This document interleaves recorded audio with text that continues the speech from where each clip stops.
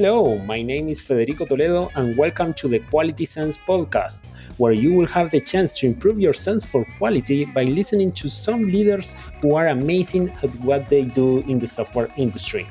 In each show, I'll have a one-on-one chat with them discussing specific topics related to software testing and quality.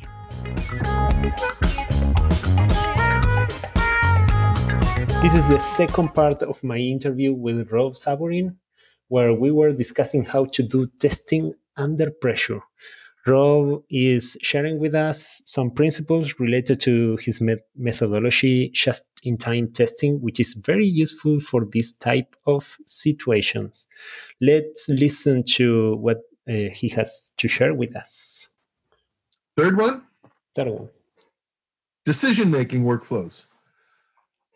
I like to know how people are going to decide. Now, specifically for testing, there's three of them. How do you decide what requirements matter? How do you decide what bugs matter? How do you decide what tests matter? Now, this is something that is individual to every company, whether you're agile or not, or whatever methods you have, and whatever the project you're working on, there's going to be different ways that you're going to make decisions about things. Before I start testing, I want to know how they decided that this requirement was important. I want to know how it was decided. Not just that it was. I don't want just the result of the decision. I want to know how they came to their decision. Because I want to know the reasoning behind it. Because when I have a question, when I'm learning, I'm not going to be able to go back to a book and say, what's the answer? And look it up in some sort of the Bible of requirements. I'm going to have to sort of figure out a lot of things myself, and knowing the thinking behind, well, this is important because it's related to this database, which is being changed from an old version to a new version, and therefore I know the reasoning for the prioritization, therefore I can use that to guide me. So I want to know the reason for prioritizing requirements. Even though testing is not about prioritizing requirements, if I know why this requirement is important, that helps me. It's not just, I know it's important. I know in Agile they say the product owner prioritizes things. I want to know why this is important. Like, yes, this is high priority. I'm going to do it. Okay. But why is this high priority and that one low priority? I want to know that. This also helps you to have a visibility of the purpose, right? Is it connected to the first point? Because if you try to understand the decision making process, you also understand the motivation for making those decisions, right? In a good company, in a healthy company, yes. But sometimes you're in a chaotic company that's changing. And so there's a business purpose of it that's not always reflected in the decision workflow. So you have to watch it. And when you find a conflict, you found the best bug of your life, right? When you find the workflow is working against the purpose, you win. Like that's prize for tester to find that, because you're working at cross purposes. And you can find bugs like that. So yes, in a good company, the workflows derive from the purpose. I find there are a lot of companies, the workflows derive sometimes from history, from we've always done it that way, and there's an inertia to continue with the process. And also politics comes into play. Sometimes, like if I ask you the question, who decides when you close a bug? Who decides when you close a bug? Now, you might think that you'll tell me the answer. It's the tester who found it that closes the bug. Okay, fine. Well, that means that the tester who found it is the most important part of your project team, because you can't ship it unless you close the bug. And the decision to make that closing of the bug is the ultimate decision for shipping. And I would like to suggest that in a healthy workflow, you probably have a pair of people involved in that decision. One person. It's to me, it's like very important to sort of understand how the decisions are going to be made. And if you know how they're made, then you can use the decision process, if you will, as a guide. And this is real people now. Literally, if I know how requirements are prioritized, how tests are prioritized, how bugs are prioritized, I could actually have a Slack channel open while I'm testing and contact the person who's the key decision maker about the requirements when I have a question when I'm in the middle of testing a feature. And that's the guy I want to know if this element of it had any bearing to why it's important or not. And if I know how the decision is made, I can do that. If I don't know, I'm in a black box. And so I want to see and have access to these people. And there's no one who's paid to do this. The tester, for me, has to learn about this stuff. Also understanding who is going to make the decision and why gives you more guidance in order to provide the correct information for this person to make the best decision he can. Exactly. Yeah. And that's what I get to feedback, right? Because testing is providing feedback to people to help make a decision to ship or not ship. Really, ultimately, that's what it seems to be. Again, maybe you're just testing for fun, or maybe you're testing academically. I think I'm testing usually because we have to get something out the door. Yeah. Give feedback to people saying, hey, is it good enough to do that? So it's certainly, for me, if I'm working under turbulence, I don't have time to go and find some procedure that someone wrote that has 18 pages of steps to go through. I've got to talk to someone. Totally. Yeah. The three things, again, it's not just requirements, tests, and bugs. And it could be the same guys. Like some guys have, some companies have the three amigo concept. So if you have a three amigo team, maybe that's the team that does all this stuff. Maybe you have the requirements is totally business function, and so you have someone there who doesn't even know what testing is that might be able to guide you. Certainly, people who make these decisions might not even be aware of how that could help you. Cool. So that's the decision-making workflows. If we know that, we can sort of use it. And what I want to do is I want to triage. So I'm testing under pressure. Imagine you're testing under pressure. You're sitting at home. Your kids are screaming. They gave you a build. They want to ship. They want to deploy that build at 3 p.m. It's 12:15. What do you do? What do you do? So I said, okay, I know the purpose of the project. Yes, I know the context factors. I'll double check the context factors before I dive too deep. Double check. Am I in sync with the context? Okay, I'm in sync with the context. I know the requirements and how it was prioritized. Now I'm going to think of as many relevant in-scope test ideas as I can. I'm not going to start testing the first thing I think of. I'm going to try to identify a rich set of testing ideas. Myself personally, I can sit there and in about 4 or 5 minutes come up with easily 20, 30 testing ideas that are all possible starting points, that are all things that I might want to test.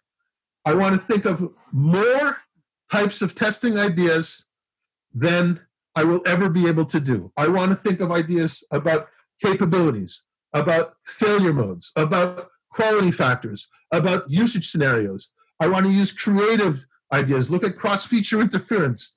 I want to look at white box things, black box things. I have a whole catalog of types of ideas I want to find. So I collect a list, and this list, to me, it's like I use very often colored index cards. I always walk around. If you see me at conferences, I have thousands of these index cards with me. Not hundreds, thousands of them. Okay. And I put one idea per card, and I sort of shuffle them out and look at them. And then I try to take those ideas I have and triage them very quickly. Triage is a decision-making process where I'm going to look at every single test idea I came up with. And there's no wrong ideas. I want them in scope related to the purpose, right? I want them to help. But there's no wrong ideas. I go through them and then I ask for each idea, what's the benefit of doing it and the consequence of not doing it? The benefit of doing it usually is learning something that helps us know if we're on purpose. That's the benefit. The consequence could be opportunity, time, money, cost. Even consequence could be if we know that we had a can of worms, we're going to dive into something that we don't want to dive into. For each one of my ideas, I try to guesstimate the basically impact and consequence, and I want to find from that deck of cards, one of them will bubble up to the top. One of them will be more important than the other ones. That's what I'm going to start with. And I'm going to deal with that one for a bit, for a while, as I learn about that one. Then I will take now, what is your sampling rate? It depends on this. If I start at 12:15, I have to ship it at 3. I probably give it about 15 minutes. And then I'll say, what did I learn in these 15 minutes? Did I learn enough? Should I go deeper? Am I using tools? Am I automating? What am I doing? And I might change what I want to do, because as I test, I get new ideas. So what I ask while you're testing is to look for new ideas. If someone gives you one little feature and says, we made a change to this feature, we're going to ship it, what do you test? Well, I make a list of testing ideas. Some are related to that feature, but some are cross-functional interference. And I have these ideas. I prioritize them myself. It's my business. It's my ideas. There's no wrong ideas, but you can't test everything. You choose the one that you feel has the best value with the least consequence, and you move on. You work on that. You look, what did you learn after a period of time? You know that you can go forever, so you have to stop. You time box.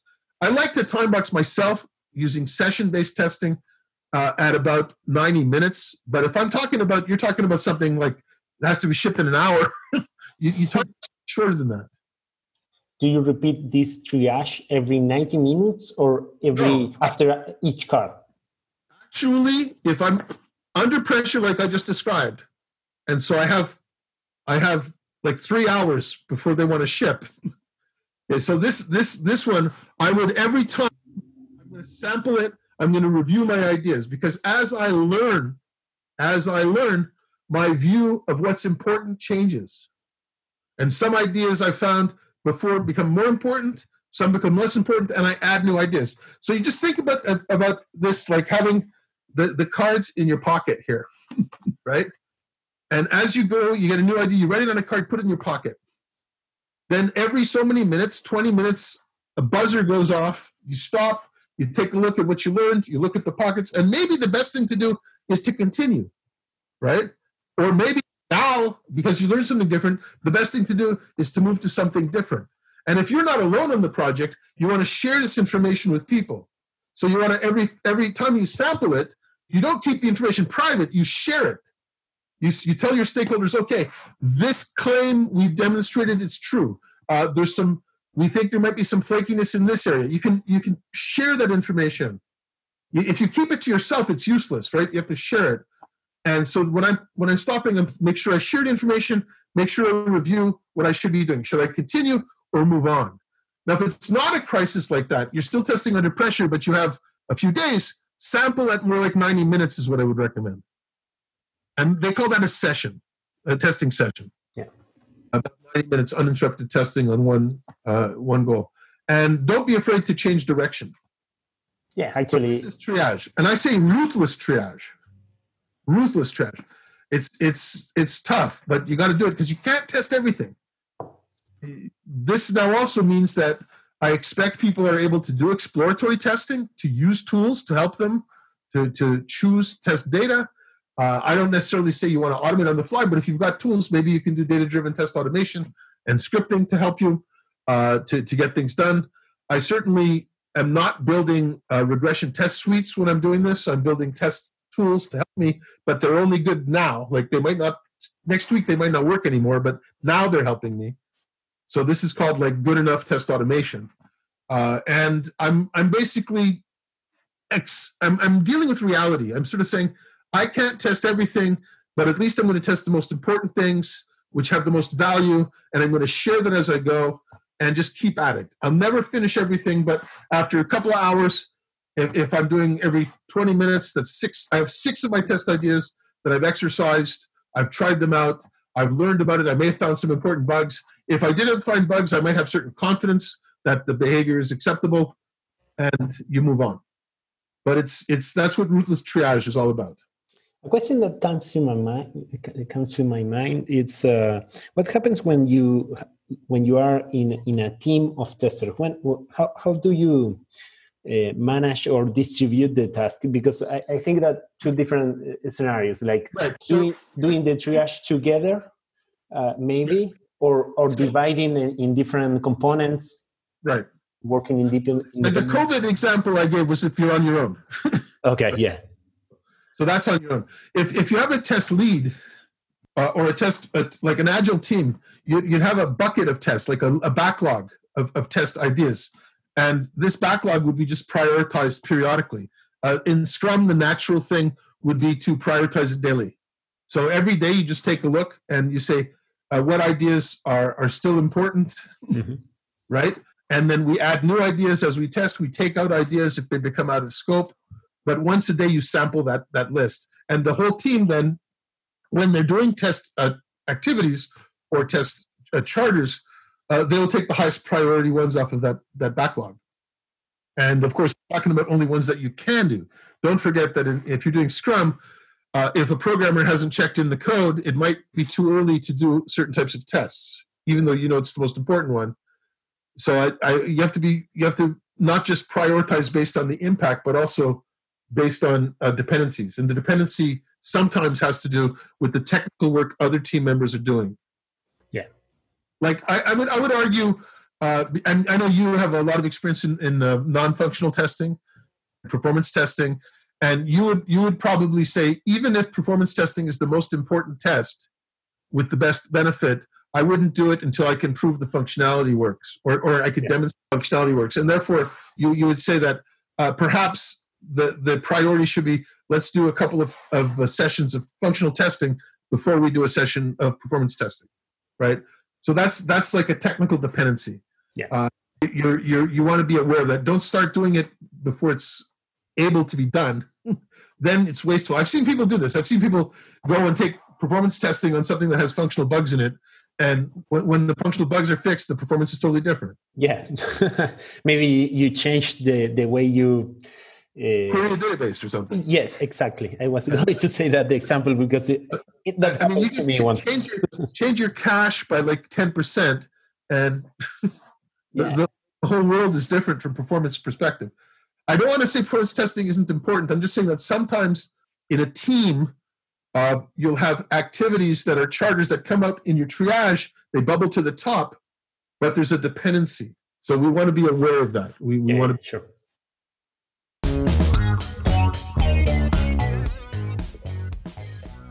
I'd like to thank my team, Abstracta, for sponsoring and helping me to create this podcast. Abstracta is a company fully dedicated to software testing that can work with you to push the quality of your products and processes to the next level.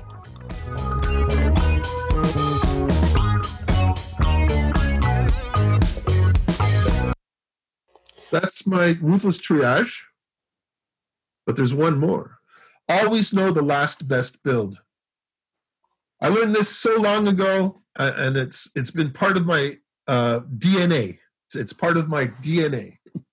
I have, as I'm testing, I realize when I'm testing under pressure, there's often a time limit, right? There's a time.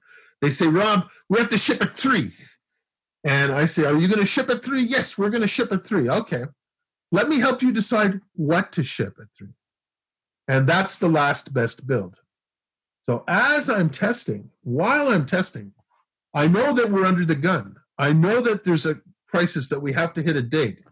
And what I'm getting to test has different strengths and weaknesses. And every build is different. And what I find many testers are inclined to do, which is a bad practice in my opinion, is to take a build from the programmers a few minutes before shipment, and they say, we've only changed one thing. You try to test that thing, and then you deploy it, and the whole world collapses. And I prefer to look at this thing while I'm testing. I'm always testing different builds, always. And what I want to know anytime during the whole project, what's the best build? So if I had to ship now, I would say, ship the builds from last Tuesday. That's the last best build. The most recent build is rarely the last best build. Sometimes it is. Sometimes the most recent build is the last best build. But very often it's a build of a couple of days ago. And it's interesting. People sort of say, well, wait a sec. The developers weren't finished programming. You said, no, but you know what? The bugs we know are sometimes easier to deal with than the bugs we don't know. Right? The problems we know are different than problems we don't know. If you have a long project, the last best build is really cool because you can present to management periodically, hey, if we ship today, here's what would be working for the customers. And management gets really excited and say, what? We can ship early? said, no. I said, if you ship today, this is what you get. And you can make dashboards that represent that show people what, if we ship now, what we're confident in, what we're not confident in. And of course, if you're using an appropriate architecture, like microservice architecture, you can actually have confidence in some services that are very, very strong, even though other services you don't know about. And so if you can tie this then to the what are called, it's like the expectations or claims people make about the product, and say, okay, you made these 50 claims, these 40 of them we can say are true in this build, but we can't say it about the build afterwards. So people like this notion of getting knowledge that, hey, you could actually ship early if you had to.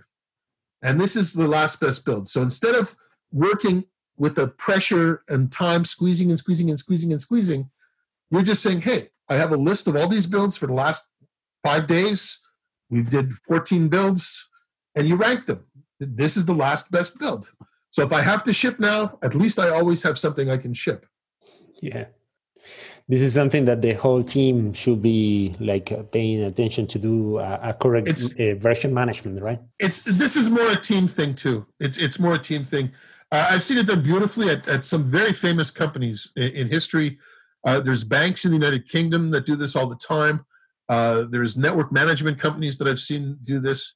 And it's just a very practical way to turn around the whole software engineering and sort of saying, instead of, killing yourself to squeeze everything into the last day, you say, okay, well, we're going to ship the best we can at that time. And hopefully the best one you have is relatively recent and has a really reasonable set of features that meet the needs of your business. Rob, I think I could continue talking with you for hours. Hours. I love talking to you about testing. But in order to wrap up this interview, yep, maybe we could continue in a second interview. Maybe a different subject. Yeah, but I have a couple of final questions. One is related to I can see behind you that you have a lot of books. So do you have any recommendation for listeners to pay attention to any specific book that? Yeah, I have. So if you ask the question, what is the one book that I think that people who are starting in the field would benefit the most from? I would start with the book Raving Fans by Ken Blanchard. Raving Fans is a management book. It's not a testing book. Told in parable style. So teaching by storytelling, which I love that approach. And it's about trying to do your job so that the people who benefit from your work are a fan of your work. That they become your biggest fans. Like if you were a superstar, they're your fans. They love your work. And it shows how to look at your job as a service and to basically deliver that service in a way that people who are your stakeholders really benefit from it. And in testing, this works beautifully in many different contexts.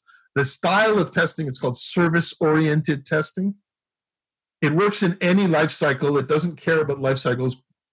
And it helps people basically to focus on what matters and to help their customers out, perhaps exceeding expectations a bit and building consistency in that. So Raving Fans by Ken Blanchard is the book I would suggest. Of course, I've got many, many technical books on testing, and that probably depends on what space you're in. Learn as much about test design as you can. So if it's technical books of test design, if you've never read one, read Lee Copeland's A Practitioner's Guide to Test Design. That's my starting point for people in test design. That's a book that's, again, technology independent, life cycle independent, but it teaches about 14 different test design techniques, which I urge everybody in our field to master. I don't mean just know them. I mean master them. Testing under pressure. You don't have time to perfect a skill, right? You gotta be able to do it. Cool, excellent. And the last question. I really believe that you can change a lot of your results by changing small things that you do many times, like the habits that we have. So do you have any habits you will recommend people to adopt or to avoid?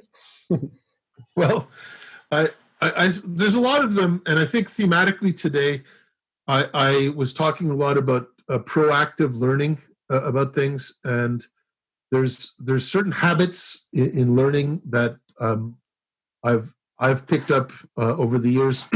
One is I really want you to take pride in your ignorance, like honor ignorance.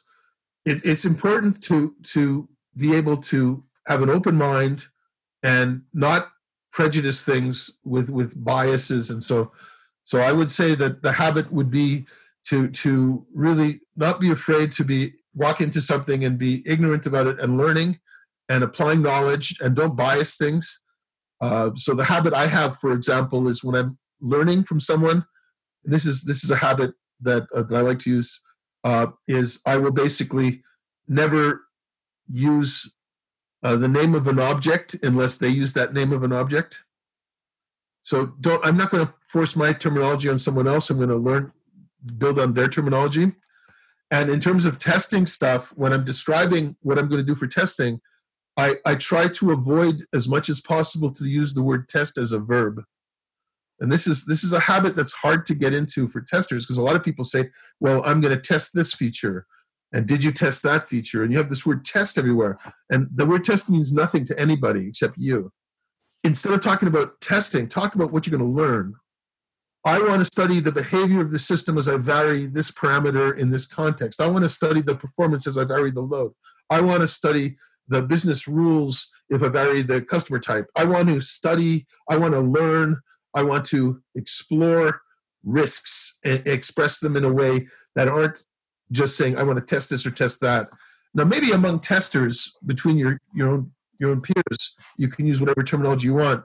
But when you're going outside of the sphere of people who have studied the craft of testing, I think it's very important to avoid using the word test as a verb. That will be very challenging for me, It's challenging for everybody. I have to do it deliberately, but I can, and it's a habit. It's not going to happen. But what's interesting is you're going to get rid of this abstraction layer and really talk about what matters to the business or what matters to the technology. And believe me, if you say I'm going to test this feature and I say I'm going to test this feature, that means two totally different things. Yeah. So instead, let's talk about what we want to learn about. I want to learn if this function behaves this way so that this customer can use it for this purpose. Okay, that's very specific. I can do that. And when I give you information, you know what I'm giving you information on. It's not some abstract list of pass-fail check marks in a dashboard, right? It's knowledge that's expressed in a way that is actionable. It's trying to change the assumptions about what we understand. I get passionate about stuff like this, but it's hard to do. So you're asking me about habits. It is hard. It's hard to do, but it starts making a huge difference. Totally. Very interesting. Thank you so much, Rob. One last thing. Do you have anything you want our listeners to do? Access your site? Well, I don't really have how can I put it, resources that I make publicly available, but I share with everybody all the things that I do, as you know. And I think that if somehow you can share my email address. Yeah, sure. And I have an article on the subject of today's talk that I'm happy to share a PDF of it. I have resources related to this field of just-in-time testing in the Dropbox form that I can share. So email is the best way. robsab@gmail.com is the address. I don't have a sort of slide or something here to share it, but okay. And if anybody listening has any questions or stuff, they should feel very welcome to just zap me an email, and I'd be happy to give them more insights into these different principles and ideas. I really enjoyed this conversation, and as I said, I think I could continue for hours. So we will. Let's do it again. Yeah, for sure. Thank you so much, Rob. It's an honor. Stay safe. Okay, you too. Stay safe. I hope your sense for quality got better after this conversation. Thank you so much for listening, and please subscribe to Quality Sense Podcast Tell your friends, your family, your colleagues, or whoever you think can benefit from listening to it. I hope to see you soon. Adios, amigos.